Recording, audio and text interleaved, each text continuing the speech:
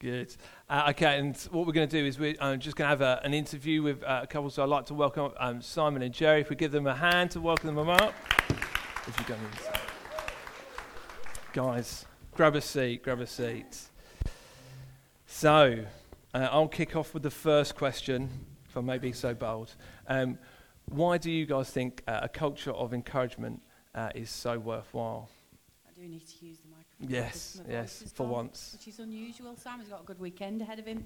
I think a culture of encouragement creates an outward focus for the person who is the encourager and the person being encouraged. And God's amazingly clever, because in the physical realm, when you are in a crisis, or you're stressed, or you're suffering from anxiety, I'm going to get technical. The frontal lobe cortex is actually overridden by the amygdala, and the amygdala becomes bigger. I know, I'm sorry. The amygdala narrows your focus, keeps you in a stressful situation, which means you actually very often cannot think or have a rational thought process in the situation you're in. Whereas if you are encouraged in that situation, or you are a naturally an encouraging kind of person, very often that process doesn't happen. You can stay. He is very good. He lives permanently in a stressful situation at work, but he never gets stressed. I think also, shall I carry on, or do you want to say something? I think if we talk about culture, or use a different word, use environment, the environment in which we are growing and living. I think, I coach leaders since 2003. God called me to do that. And I've learnt from many, many people. And a lot of wisdom is based on biblical wisdom. And that we often say that you're either going into a crisis or you're coming out of a crisis. And if you're lucky, you might be going to an opportunity before you hit a crisis. And if you look at our lives, which are full of, family issues, money issues, work issues, health issues, it's... I think that God created us to be in a body that stands with, supports, and gives hope. And I think encouragement could be swapped for the word hope.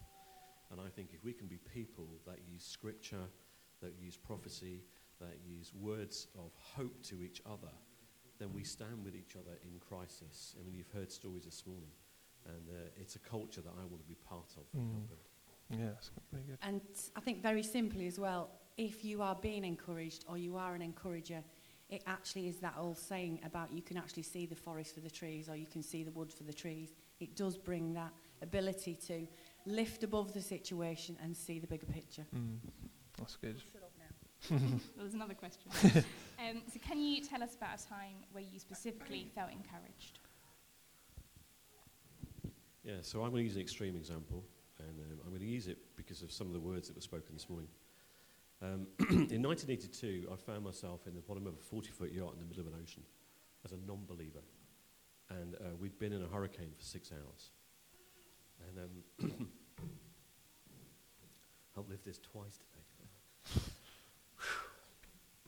When you're in a 40-foot yacht in oceans in the middle of a hurricane and 60-foot waves for 6 hours with no engine and 6-foot sail, you're pretty vulnerable.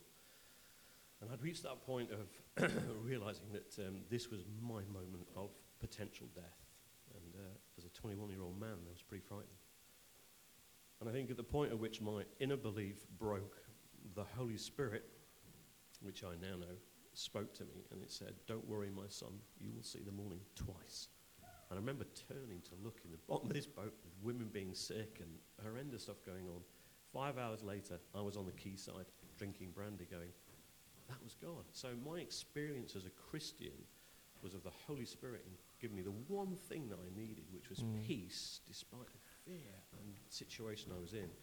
So all I've done is do what the Father did. I've emulated that through my Christian life with those that I can see that I have permission to talk to in their situations of crisis or testing or being knocked down, and just giving them a nudge of encouragement, a glass of hope. Yeah, it's really good.